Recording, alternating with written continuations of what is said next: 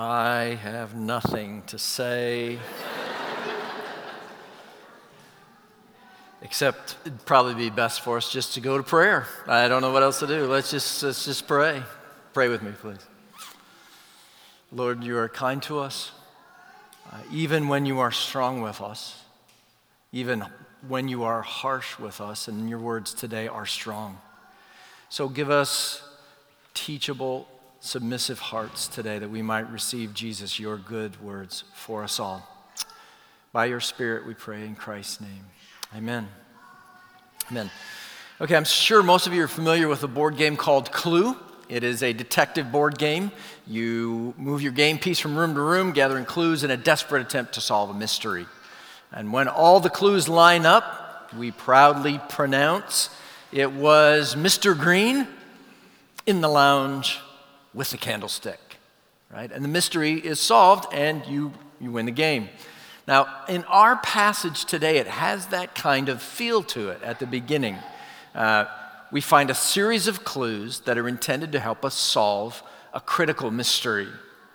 Because leading up to Mark 11, Jesus has been veiling his identity. You remember back in chapter 8, Jesus said, who do you say that I am?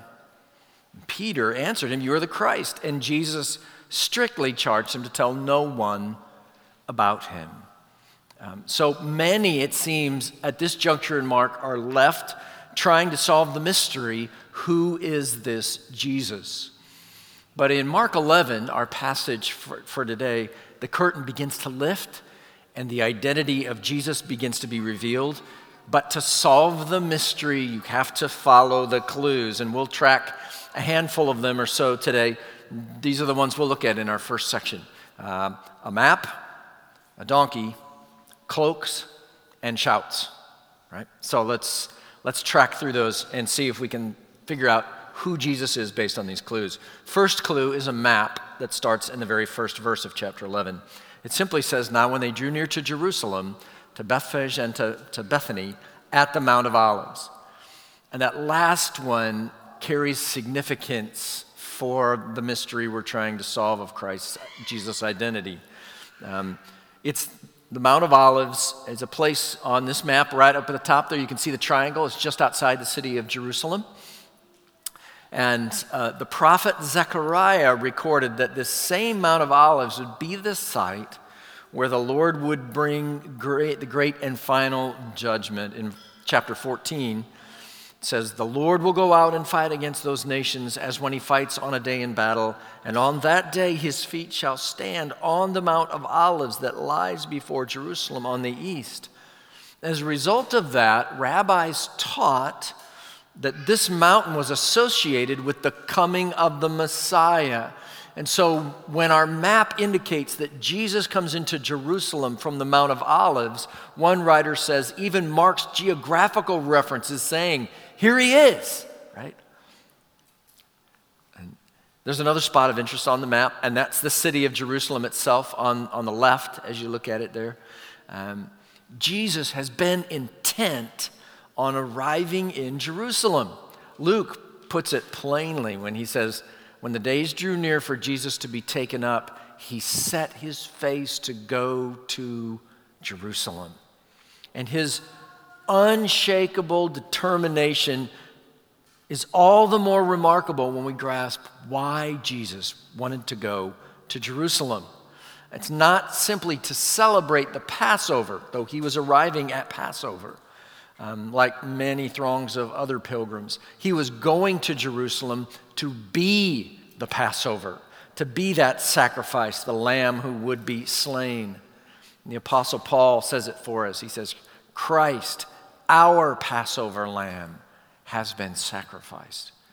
You know, some scholars connect the day of Christ's entry into Jerusalem that we're looking at with the day that the Passover lamb was actually selected for the temple sacrifice. Same day, indeed. So this map, it's our first clue, and it points us to who this Jesus is. He is coming to the great city to die as the ultimate Passover sacrifice from the Mount of Olives, the place associated with the revealing of the Messiah, God's long-awaited king. So here you can already see, just from the map, the clues are beginning to line up already. Now, the second clue is that colt that we talked about in the video and in the passage. Verse 2, Jesus said to them, "Go into the village in front of you, and immediately as you enter it, you will find a colt tied on which no one has ever sat. Untie it and bring it. If anyone says to you, 'Why are you doing this?' say, 'The Lord has need of it, and we'll send it back here immediately.'" And they went away and found a colt tied at the door outside in the street, and they untied it. And some of those standing there said to them, "What are you doing untying the colt?" And they told them that what Jesus had said, and they let them go. Now, Mark here simply tells us it's a colt. It's the young of some animal. Matthew tells us it's the colt of a donkey. And so what's all the fuss about a donkey in this passage? Pretty much after Jesus, the donkey is the leading character in our story. But the donkey details here are another clue that points to Jesus as the Messiah. See, when Matthew writes about this donkey borrowing experience that's going on here, he quotes the Old Testament prophet, again, Zechariah. Matthew 21, it reads, "This took place to fulfill what was spoken by the prophet, saying, 'Say to the daughter of Zion, behold, your king is coming to you humble and mounted on a donkey, on a colt, the foal of a beast of burden.'" So when Jesus chooses the donkey as his ride, he's acting out another clue to connect us to the ancient prophecies about the coming Messiah, the King of God's people. But it's a curious little detail then. It says that he promises to return the donkey, right, when he's finished with it.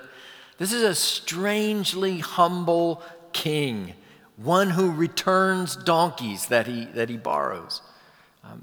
Martin Luther pointed out the humility that the donkey brings to the picture when he wrote, "Look at him. He rides no stallion, which is a war animal, and he comes not with fearful pomp and power, but sits on a donkey, which is no war animal, but which is ready for burdens of work that will help human beings. Thereby he shows that he does not come to terrify people, to drive or oppress them, but to help them, to carry their burdens and take them on himself." So clearly here, Jesus is intentionally fulfilling prophecies of the Messiah, but he has that kind of surprising, humble twist that goes with it. So this might better be called the humble entry instead of the triumphal entry. The triumph has to wait till the following Sunday. Now, the third and fourth clues go together. They are the cloaks and the shouts. Look at verse 7. "They brought the colt to Jesus and threw their cloaks on it, and he sat on it. And many spread their cloaks on the road, and others spread leafy branches that they had cut from the fields. And those who went before and those who followed were shouting, 'Hosanna! Blessed is he who comes in the name of the Lord. Blessed is the coming kingdom of our father David. Hosanna in the highest.'" So the crowds hailed Jesus using these leafy branches. John tells us palm branches in his account. Those are a symbol of Jewish nationalism as they chafed under Roman rule. And the spreading of cloaks harkens back to the Old Testament, where the people spread their cloaks before a king named Jehu. And so it's a tradition, we would say, fit for a king. They shouted from the Psalms and they cried, "Hosanna." It's a common expression of praise, but it has a history of being a cry of deliverance. It's a greeting suitable for an incoming deliverer, a king. And so Jesus enters as a humble king on a foal of a donkey, one he'd even offer to return. What kind of king is this? It's not the kind that they were expecting, not what they thought the clues were pointing to. See, they were looking for something like Arnold on a Harley or Patton on a tank, not meek Jesus on a donkey. See, they were right to hope in this man as their deliverer, just not in the way that they expected him to deliver them. So this morning, don't be like the crowds. Don't misread the clues. This is what the clues are designed to tell us. The donkey rider is the Messiah. All the clues point to that. The map, the donkey, the cloaks, the branches, the shouts of Hosanna, all the clues point to this solution to our mystery. It was Jesus in Jerusalem as the humble king. The murder weapon will be the cross as Jesus gives himself as our Passover lamb, the sacrifice to free us not from Roman oppression, but from our sins. So this morning it's critical before we move past this. Do you believe that? Do you believe that's where all the clues really point? That Jesus really is presenting himself as a Messiah sent by God to bear your sins on the cross and restore you to a right relationship with God? Will you this morning believe the clues and follow Jesus as your humble king? See, Jesus here is following God's plan, not the crowds. So that's why he's the humble king on a young donkey.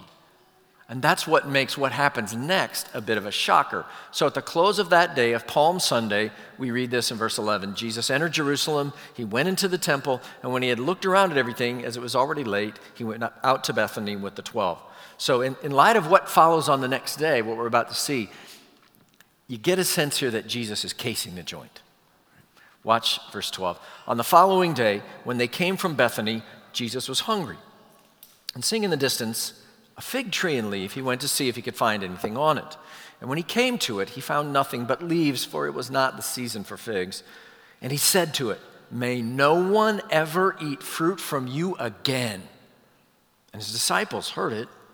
And they came to Jerusalem, and he entered the temple and began to drive out those who sold and those who bought in the temple. And he overturned the tables of the money changers and the seats of those who sold pigeons. And he would not allow anyone to carry anything through the temple. So these back-to-back assaults on the fig tree and the temple both take place on Monday of Jesus' final week. So on Sunday night, he scouts out the situation, and on Monday morning, he returns with a vengeance. And so the meek guy on the donkey goes ballistic on the temple and an innocent fig tree. What's up with Jesus, right? Is he just having one of those horrible, terrible, no good, very bad days? Is this Monday morning Jesus? Why? So I think it's best to see Jesus here employing a teaching tactic that the Old Testament prophets would often use. If you've ever read the book of Isaiah, you know that about chapter 20, there's a really, really perplexing scene where God commands Isaiah to walk around naked. It's a symbol for what's going to happen to Egypt when they're taken slaves by Assyria. And so this shocking way of acting conveys God's message in a really provocative way.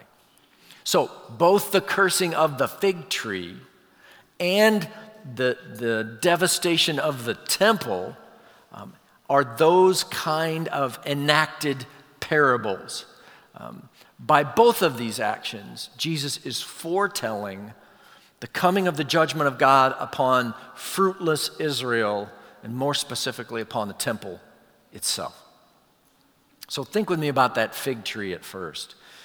In the Old Testament, in places like Jeremiah chapter 8, a barren fig tree is a symbol of the unfruitfulness that brings God's judgment upon his people. Jesus cursing the fig tree then is not an environmental statement, okay? It's not an endorsement of Roundup or anything like that, right?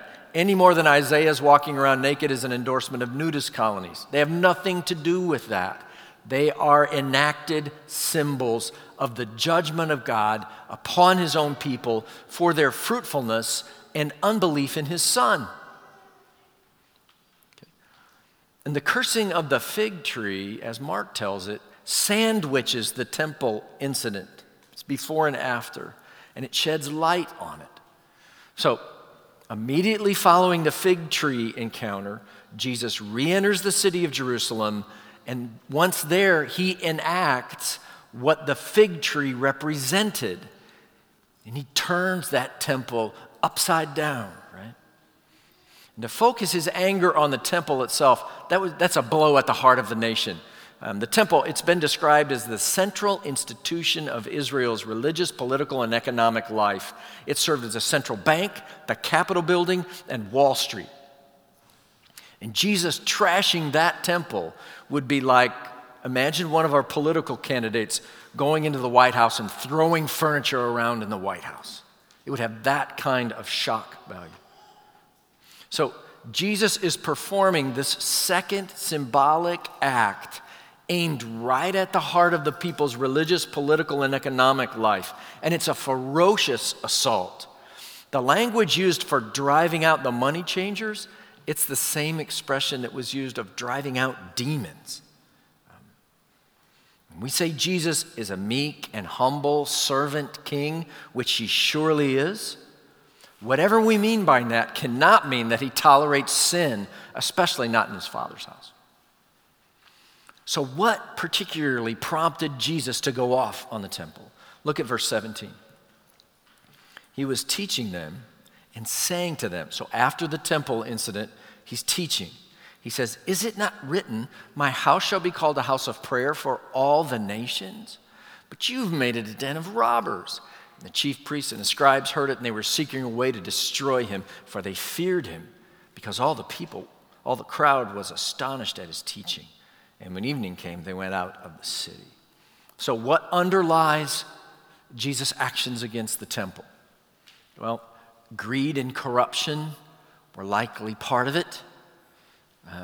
Prayerless religion was definitely a part of it. It was to be a house of prayer. They'd turned it into a den of robbers. But there's another kind of a more clandestine matter that I think deeply troubles Jesus. I think it's important for us to focus on it this morning. Jesus is deeply troubled, I think, by the temple's exclusivity. See, Jesus said the temple was intended to be a place where the nations, all peoples could gather for prayer. But in reality, it had become anything but that. So there's the inner part of the temple, the sanctuary of the temple, where Jewish worship happened. And then there was an outer court called the court of the Gentiles, where non-Jews worshiped. And that's where all this commerce took place. So it's like trying to worship in a flea market, basically, is what's going on for any foreigners from another nation. And there was a sign that divided those two courts, so to speak. And it said, no foreigner may enter within the railing and enclosure that surround the temple. Anyone apprehended shall have himself to blame for his consequent death. So it hardly sounds like a house of prayer for all peoples, does it? You know, it's been said that Jesus did not clear the temple of foreigners, which is what they thought the Messiah would do, but rather he cleared the temple for them. So Jesus here's not merely cleansing the old temple, he's acting out its destruction. Would happen in 70 AD. This is another symbolic act anticipating that destruction and its replacement with a new temple, Christ himself. In the book of Revelation, we see it, this beautiful heavenly picture of the heavenly city. And there's no temple in the city, for its temple is the Lord God, the Almighty, and the Lamb. So there's a new and better temple in our story. And this temple is for every tribe and language and people and nation. This temple is Jesus. And as his body, there's a very real sense that the New Testament calls us the temple on this earth in this day. Paul puts it plainly. He says in 2 Corinthians, we are the temple of the living God. We are the church. And as such, we must be a house of prayer for all peoples as well. He wants the new temple, which is now the church, his body on this earth, to be inclusive, not exclusive. And so this morning, we should stop and say, is there any exclusion that happens here? Are there people you hope won't come? Are there people, if they come, you wish they weren't here? Maybe because of their race. Are you an excluder, even a passive one, an avoider of certain folks? Are you an active welcomer of people who are different than the most of us? You know, I ran across this really troubling study. This is one of their findings. It's recent. The relationship between holding racist views and white Christian identity is actually stronger amongst more frequent church attenders than among less frequent church attenders. So the more you attend church, the more you're inclined to hold racist beliefs. And we can quibble about definitions and who did the survey and all that kind of stuff, but should the results even be close? I mean, shouldn't the church, the temple of the living God, the very body of Christ on this earth, be the most inclusive, welcoming place on the planet?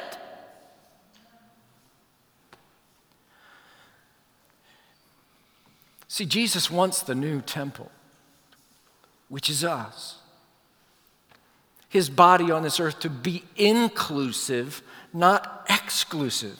And that's why racism has no place in Christ's church. No place. Okay?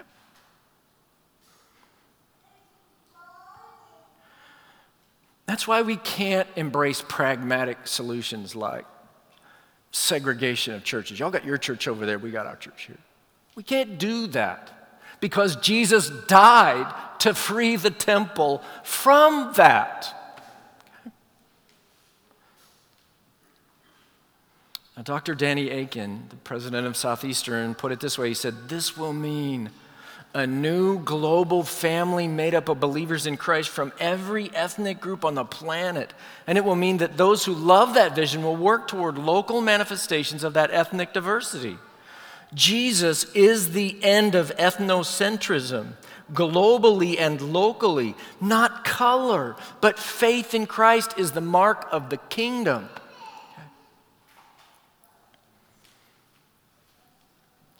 Okay. Now, this stuff follows us like our shadow, right? We don't even know it's there. And so if you have questions or concerns about this, please sit down with one of our elders. We're all on a sorting journey about this stuff, trying to figure it out. Let's talk and pray together. Sit with us. Let's talk. Let's pray. Let's find our way to be the people Jesus died to make us. Well, in verse 20, they passed by in the morning, and they saw the fig tree withered away to its roots.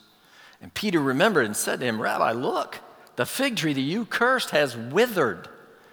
So now we're Tuesday morning of Jesus last week, and Peter is awestruck. Jesus, check out the fig tree. Okay.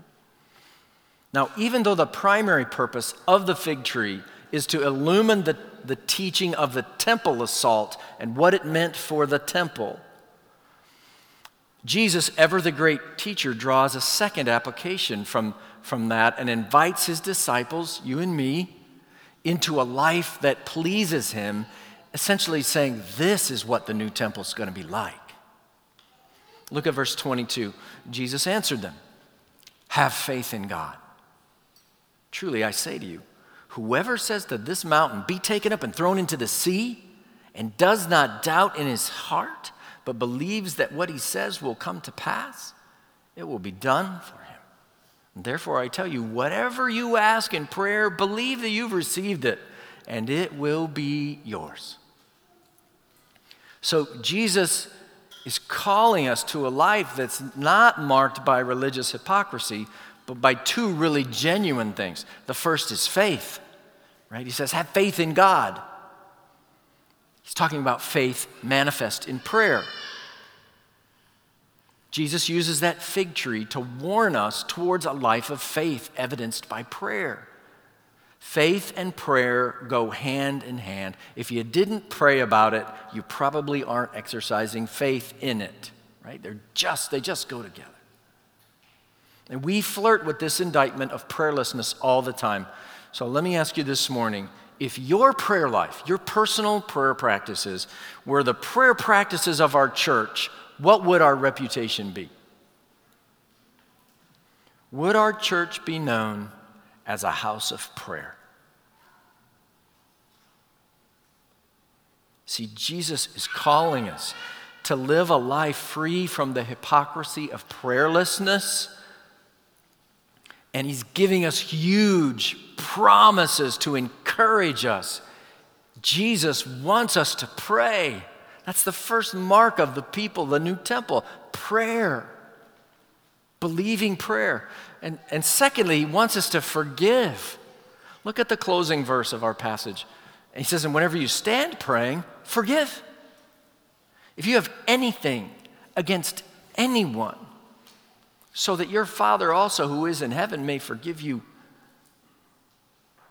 your trespasses. So he singles out forgiving as central to life in his kingdom. This new temple is supposed to be marked by people who forgive. If we're to live lives free of the burden that Jesus is condemning here, we must forgive if we have anything against anyone. And this is where there's another really hard teaching for us as a church family. At this point, we have to turn that racism thing around and look at it from the receiving end. What if you even received here some kind of racial remark or attitude or something that wounded you deeply? What should you do with that? And I, that our elders pray that we would be free of this. But it happens sometimes. And what do you do if it happens to you? Well, your response is going to require extraordinary wisdom, but based on what Jesus says here, at its core, your response must be forgiveness. And I know this is a hard teaching, but it is the kindness of Jesus to free you from the alternative to forgiveness, which is you just carry this around with you and it eats you alive. Earlier this year, there's a brother, his name is Dalen McClee, and he modeled this response in a truly extraordinary way. There was this serious car crash involving a police cruiser. You can see how serious it was. That's the police cruiser there, what's left of it. Happened right outside his apartment in Uniontown, Pennsylvania. He felt it. And McClee ran outside, pulled an officer from that mangled patrol car as flames began to spread into the interior of the car. This is what he said. I believe God took over then. Next thing I knew, I was ripping the door open, pulled him out, and took him farther across the street. Police officials and others have credited McClee with saving this officer's life after the Sunday evening crash. And McClee said it wasn't a complicated decision to help. He says, I know this man is my brother through Christ, and I couldn't leave him behind. But some of his friends wondered if he hesitated because of his previous interaction with local law enforcement officers. See, he had been wrongfully arrested and spent a year in jail related to a fight outside of a bar just in 2016. He had rushed to the bar after his sister called saying she needed a ride home because a fight had broken out. And while there, at least one trooper fired shots at him. And while he was fleeing, he was arrested, and Dalen spent a year in jail before a jury acquitted him on the charges after reviewing surveillance video, security video. And that was a year away from his kids, and a year away from his mother, who was ill at the time, and she had since passed away. But McLee stressed forgiveness, saying he couldn't blame every police officer for bad interactions he had with any others. McLee is an African American, as you saw, and the officer he rescued is a white officer. This is what he says. He says, we need to work on our humanity. That's the main problem of this world. We're stuck on how to get up or get even, and that is not how I was raised to be. I was always taught to forgive big. I don't want to be called a hero. He says, I just want to be known as an individual who's an upstanding man. And I hope that trooper sees this and knows he's forgiven. Forgive big, in the words of Devlin McLee. Forgive anything against anyone, in the words of Jesus. In the words of the Apostle Paul, forgiving each other as the Lord has forgiven you, so you also must forgive. See, this is the new temple. This is the kingdom of our God and Savior, Jesus Christ. Humble, welcoming to all, a house of prayer and forgiveness. May it be so here with each and every one of us. Let's pray together.